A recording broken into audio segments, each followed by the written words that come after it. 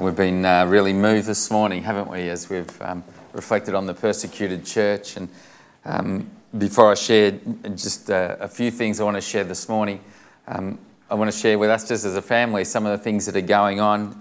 The news sheet is just so great to have a look at and to pick up some of the real important information that you need. This week is just an incredible month, really, for you to be praying in our church, because this week, starting this Monday, our mail out, which goes to all of Wodonga, is going into people's letterboxes. And if you could be praying as people receive an invitation to our Christmas musical on one side, and on the back an invitation to our Christmas services as well. Our prayer is that people would just have a favourable heart as they look upon that and think and realise that we really want them to come to these events. And if you could pray, that would be great. This Wednesday, 3rd of December, from 9 a.m. till 11:30, we're going to have 700 kids in this building during that morning for an RE church service. There's 3 church services taking place, and the schools will be Melrose, Wodonga South, Belvoir, Bandiana and Barranduda primary schools that will be coming. And many of these kids only get to come at Easter and Christmas into this church, and I'd just love it if you would pray that God would really move their hearts as they hear the story of Christmas. Next Sunday morning, we just have an incredible service. The kids' church that are usually out the back going crazy will be in here going crazy, and they're going to share with you the story of Christmas, God's mega plan, and what that means. And the kids will be singing and acting and dancing and doing dramas, and it's just going to be a fantastic service. So if you have friends that have kids and wonder what our church is like, this would be a great time just to come and let them see what we do with kids at our church. Christmas hampers are going out this December, and we're just giving away hampers as our church to some streets, and we just would pray, ask that you would pray with us that they would be received really well and be a blessing to the people who get them. And then our Christmas musical now, which is only 12 days away. Pray. We'll pray for the musicians, for the actors, for everybody involved, and pray that people that come will hear the good news and respond in their hearts positively this Christmas to what God has done. I want to let you know we had a church meeting here on Wednesday night, and it was just a great church meeting together as we shared and talked as a family about some of the things. One of the issues that we talked about was that Phil and Michelle are leaving us at the end of the year, going to Alexandra, and we're praying for them.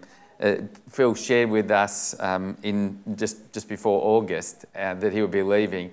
And since that time, we've noticed that our budget has been running roughly 10% below budget. And what we've done is the deacons have looked at that situation and prayerfully sort of considered what we can do, is we just feel that at this point right now, to call another full-time associate pastor to replace Phil would be kind of not wise, and we've prayerfully considered that and looked at all the different things. We presented to the church the motion that we defer the search at this time for an associate pastor due to budgetary constraints, and we're going to review that decision every 3 months. Now, we definitely will appoint an associate pastor when we feel that the 10% has gone up, or when we've made changes to our budget that can allow that.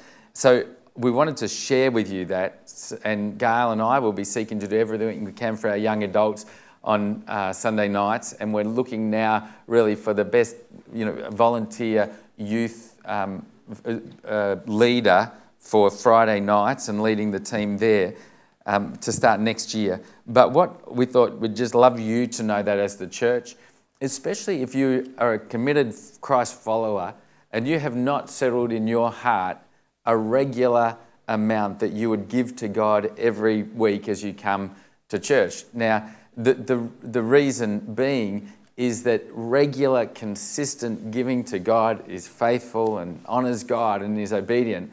And also the regular tithes and offerings are what we depend upon for salaries and staffing. And when that goes up, we will be able to go ahead. Now, if you're already doing that, praise God. If you've settled on a percentage that you're going to give and you're giving that faithfully and you feel that this is what God's called you to give. As I read the Bible and look right through it, 10% seems like the beginning start for Christians of when to give 10% of their income. And we look at that, if you've wrestled that down, praise God. Please don't feel like you have to continue to give onerously. But if you've never done that, we would just ask you to really consider an amount between you and God that you would give and give faithfully. And keep praying. We're praying for our youth and our young adults and for next year. And we're praying that God will undertake in all that we do in that area. One more thing. This week, Pepita turned 80 years old. So, Pepita, where are you? There we go. Congratulations.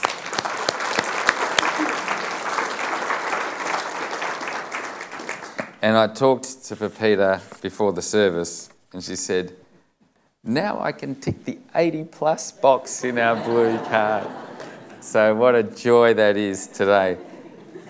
Speaking of our blue cards, if you get a chance to fill those out, that'll be great, and they'll come in, be taken up during the offering. Why don't we just turn to Matthew chapter 5, and I'd love to just read a few verses together this morning as we begin this message. Just a few thoughts this morning. Matthew chapter 5 and verse 10, Jesus himself in the Sermon on the Mount says this, "Blessed are those who are persecuted because of righteousness, for theirs is the kingdom of heaven. Blessed are you when people insult you, persecute you, and falsely say all kinds of evil against you because of me. Rejoice and be glad, because great is your reward in heaven. For in the same way they persecuted the prophets who were before you." And Jesus himself knew that persecution would come to Christ followers. And I don't know about you, but when I think about the persecuted church this morning and as I think on my week, there was not many times when I thought really much about, there was a lot this week because I was talking on the persecuted church, but there wasn't really in the weeks before many times when the persecution of God's people became rivetingly home. I mean, more for me, the challenge in my faith last week and the week before was not in the midst of persecution, how am I going to trust God?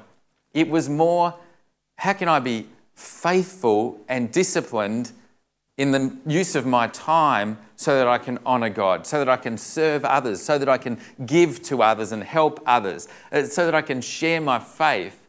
Persecution was not something that came to the top of my experience as a Christ follower in these last couple of weeks.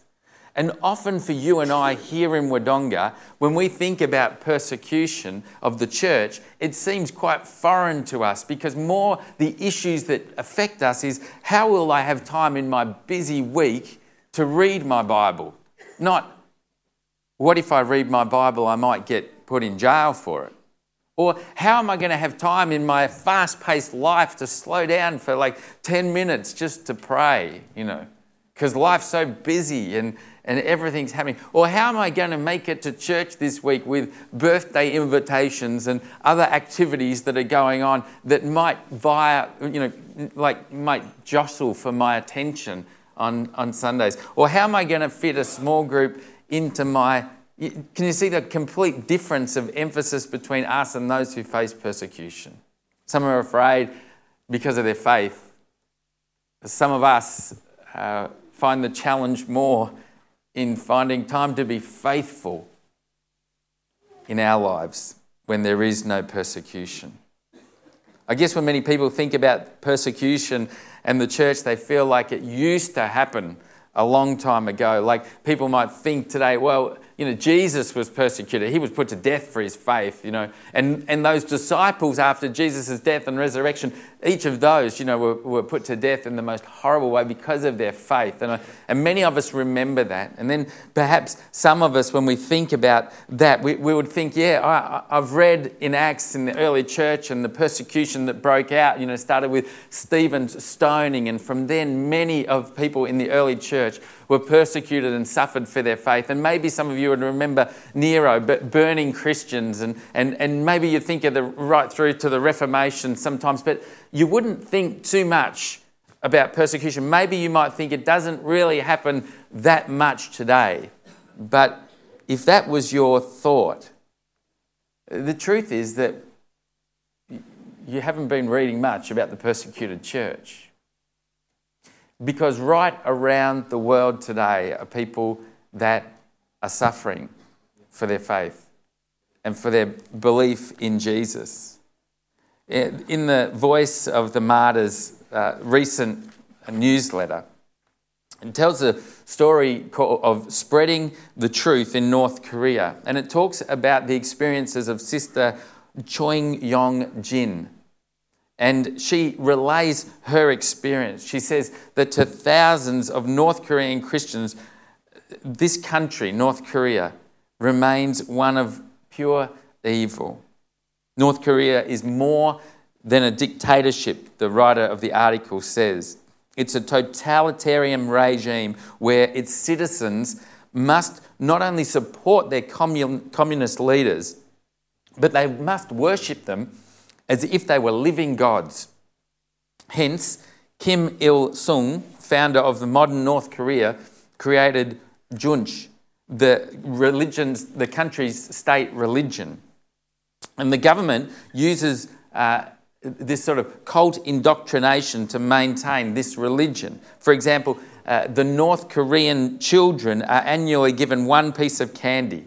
And this is a luxury for the kids who are often starving and hungry and malnourished. Yet, before they unwrap the precious sweet, the children must bow down in prayer, a prayer of thanks to the country's dictator gods. And in addition, the North Korean children are taught to sing worship songs to their dictators as gods. Choi Yong-jin was once married to a communist official in North Korea. And Choi was a follower of an earthly king. And like every other North Korean, she had two pictures prominent in her home, one of Kim Il-sung and one of his son, Kim Jong-il. Choi's husband attended a Kim Il-sung study group to pore over the writings of the great leader. And people flocked to this study group. And so Choi's husband became very, very influential. And when a friend of theirs was arrested by the oppressive government, it took just one word from Choi's husband's lips to spare this person punishment. And in gratitude, the man bought the Choi's an unknown book. He said to them, "This is the story of someone from heaven who helps poor people," the man said. "Would you like to read it?" And Choi Yong-jin and her husband had never heard of the Bible. And what happened, it sounded intriguing to them. And so each night, Choi carefully covered her windows, settled into the corner and draped a blanket over her head and with a candle read the Bible. She followed the stranger's advice and she read 5 parts of her new book, Genesis, and the 4 sections written by someone named John. And the man challenged her to keep reading these sections 3 times before she read anything else. And each night as she emerged from under her blanket, she would come out with, soot all over her face from the candle. But she would come with much more than just that. She would come with more questions. She was fascinated with the story of Jesus. The gospel story of overcoming promises intrigued her, But Choi had so many questions still in her mind, and she had no one to answer them. Sometime later, her uncle, who moved to a nearby China, came to visit. At dinner, she noticed he paused and bowed his head before eating the rice. And as she watched him pray, the Holy Spirit moved in her heart, and the story she had read in John suddenly became clear. Her questions faded, and her faith was born. And the next morning, her uncle taught her to sing Amazing Grace, and she later visited him in China and attended her first church service there. In a country like North Korea, neighbours quickly start to hear what's happening in people's lives and report it to the police, and secrets don't last long. So word got out of Choi's late night Bible reading, and she was arrested and charged with being a religious spy and spreading anti-communist ideas. This is what she says: "I was caught by the police and I was tortured very seriously. They forced me to kneel down on the chair and then stepped on my knees. They beat my face and every part of my body. My face was bruised and very black. They asked me to confess my spying acts and said, 'Tell us about the man who brought the Bibles to you.' I told them I was not a spy and I did not commit any spying acts against the North Korean government. I did not tell them the man's name, and I insisted in telling them that I was the only one who read the Bible. When torturing Choi yielded no confession, police went to her husband and telling him that if he testified against her at her trial, she would soon come home. The police officers visited me again. They said, 'Your husband will be a witness about your crime, so you confess everything.' Choi could barely speak as she recalled her husband's betrayal. After that, they tied my legs and hung me upside down and beat me. In prison, I was beaten every day, all day long. The policeman had me stand up and place my hands out of the door because there was a small window in the door, and they hit my fingers and hands with a pipe. I was bleeding all over and my hands were torn. I could not use my hands for more than 20 days. Choi held up her hands as she told the story. They still were marked by the torture. Several of her fingers are bent at odd angles. Choi's first trial was a 5-hour ordeal in which her husband, realising he'd been tricked by the police, offered bold words in her defence, and she was found not guilty. But still, a verdict in North Korea can quickly be overturned, and she was retried. And at her second trial, she could not even speak because her face was paralysed from numerous beatings. And after only an hour, she was convicted to and sentenced to 15 years in prison. I prayed all the time in prison, she told us, even when I was beaten by the police. Cheryl also hearkened back to verses she had read in that mouldy Bible that was given to her. She remembered Jesus' words, "Anybody who hit you on the right cheek, turn the left." And she held on to the promises from 1 John that her faith would overcome the world, even one created by North Korean dictators. While Choi's ordeal was horrific, she endured. And after 1 year in prison, Choi weighed 28.2 kilograms. When her husband visited, she begged her to let her out. And he sold their home and collected all he could from their friends and relatives and came back with the money and a television, which he gave to a prison guard to bail her out. The payoff worked and she returned to her village, but she was no longer bowing to an earthly king. Before this experience, I believed my country is the best in the world, but I realised that in prison, what is the reality of North Korea? I told my husband, I can recover health again, but I do not want to live in this land. Now, Choi is outside of Korea, but helping Koreans within hear about the gospel through radio and through giving out Bibles to there. What a difference she's made in the midst of her suffering.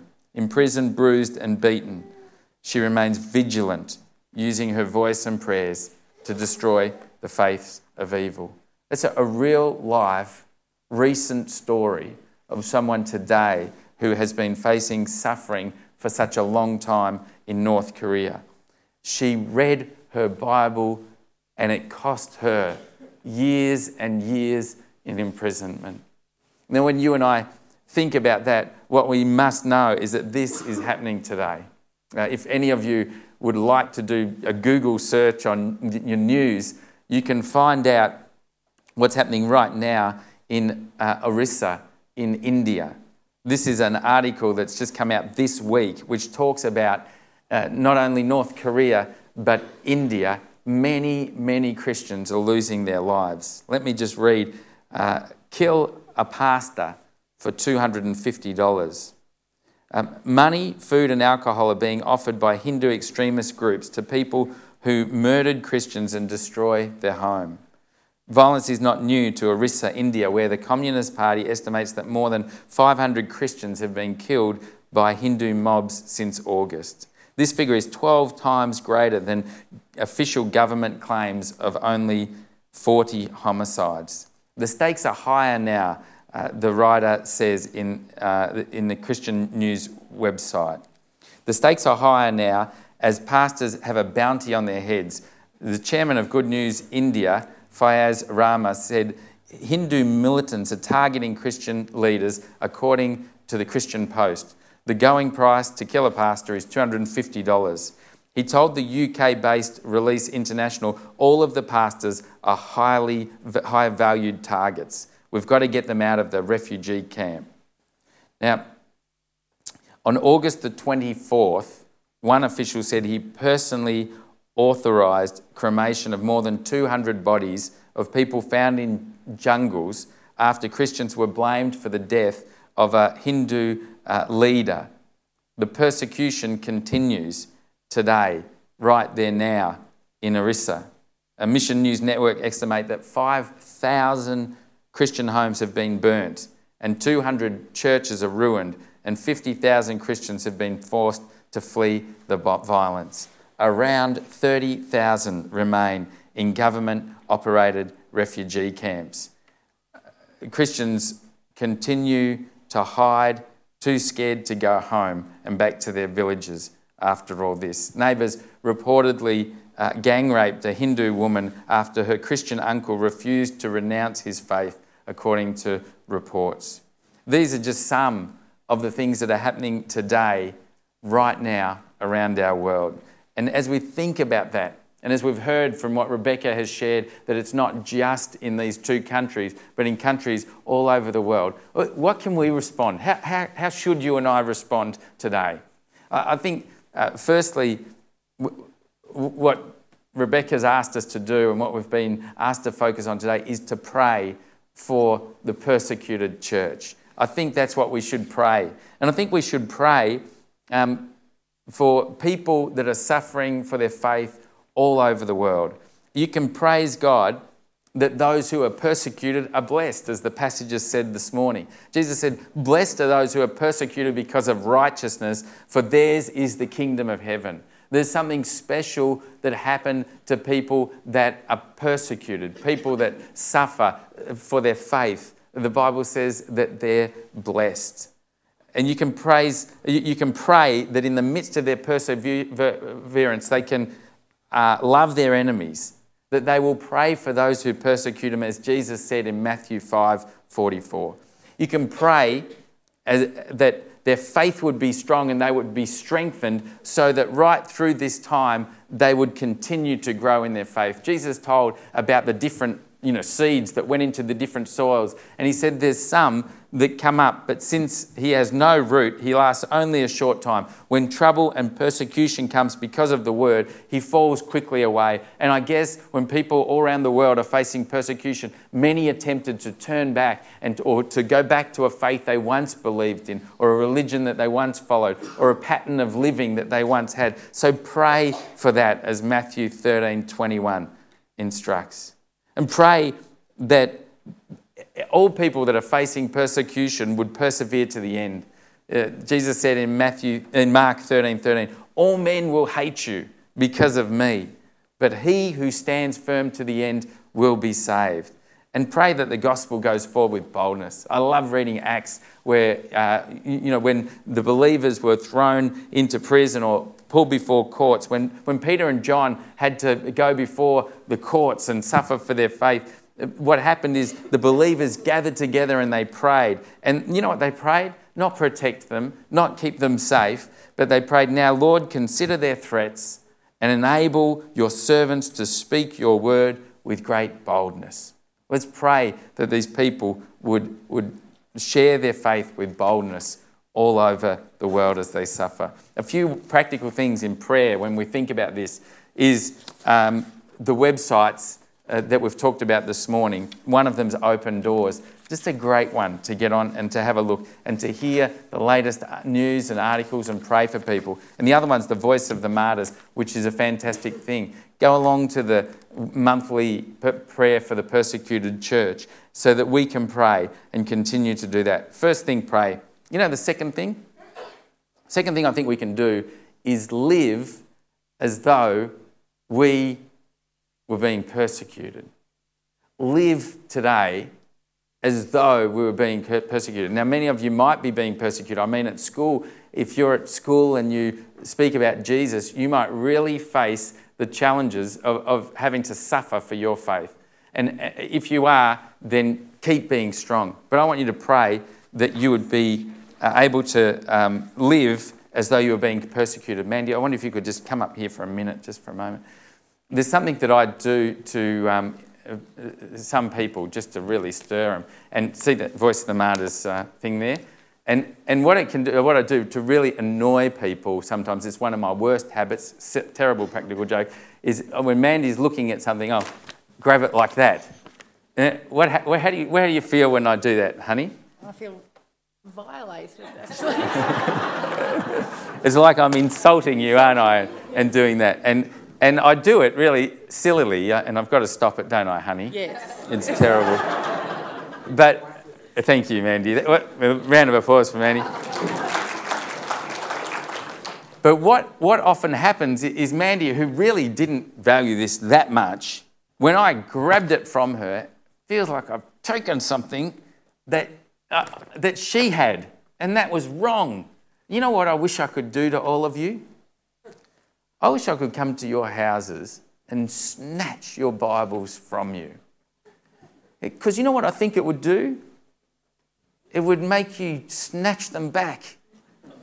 And you know, when I think about this lady in North Korea who had to stay under a blanket and read with the candlelight on, but she did it every night reading it. Whereas some of you have 2, 3, 4 Bibles that in this last week you've not picked up and read it all.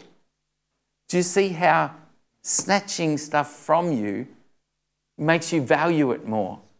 And these people in persecuted countries are reading their Bibles and devouring it. In North Korea, this lady who's been persecuted is now reading back the scriptures over the airways very slowly so that people can write down the words of the scripture so that they can memorize them and live according to them. I wish that we could, have the council say, one Christian every week will be taken from this gathering and thrown in prison. Because then, instead of you thinking, I don't know whether I'll go today or not, maybe you would realise the importance of coming every week and being part of God's family, and you'd sneak in and you'd get in, but nothing would stop you from getting here every week.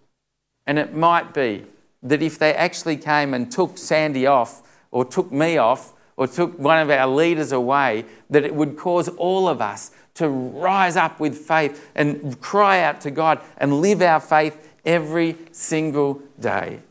Pray for those who are being persecuted. But today the challenge I want to leave you with is to live as though you were being persecuted. And today, pray for opportunities to share your faith as though sharing your faith could end up in you losing your life. Today, pray for opportunities to share with a neighbour or a friend as though you could get thrown in jail for that. And when they say, I'm not really interested, thanks, you'll be going, oh, thank you. You didn't get thrown in jail for that.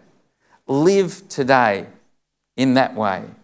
And I think that as we pray for the persecuted church, and as we learn about that, and as we seek to live it in our own way, God may change our hearts and minds about what we take so often for granted. It really does sadden me. I was talking to someone just last night, and they said, it's been 5 weeks now since we haven't gone to church. They said, we've just got out of the habit. A big party came on, or a kid's birthday, or something came up, and it's hard when you get out of the habit. I felt like grabbing someone from the persecuted church who have been meeting at night or quietly, risking their lives to get in, and said, well, tell this person that you've just got out of the habit. I think for each of us to live in this way will change our lives. So as we pray and as we seek to live, may God advance his gospel so many will come to know him. Let's pray together. God, this morning we thank you.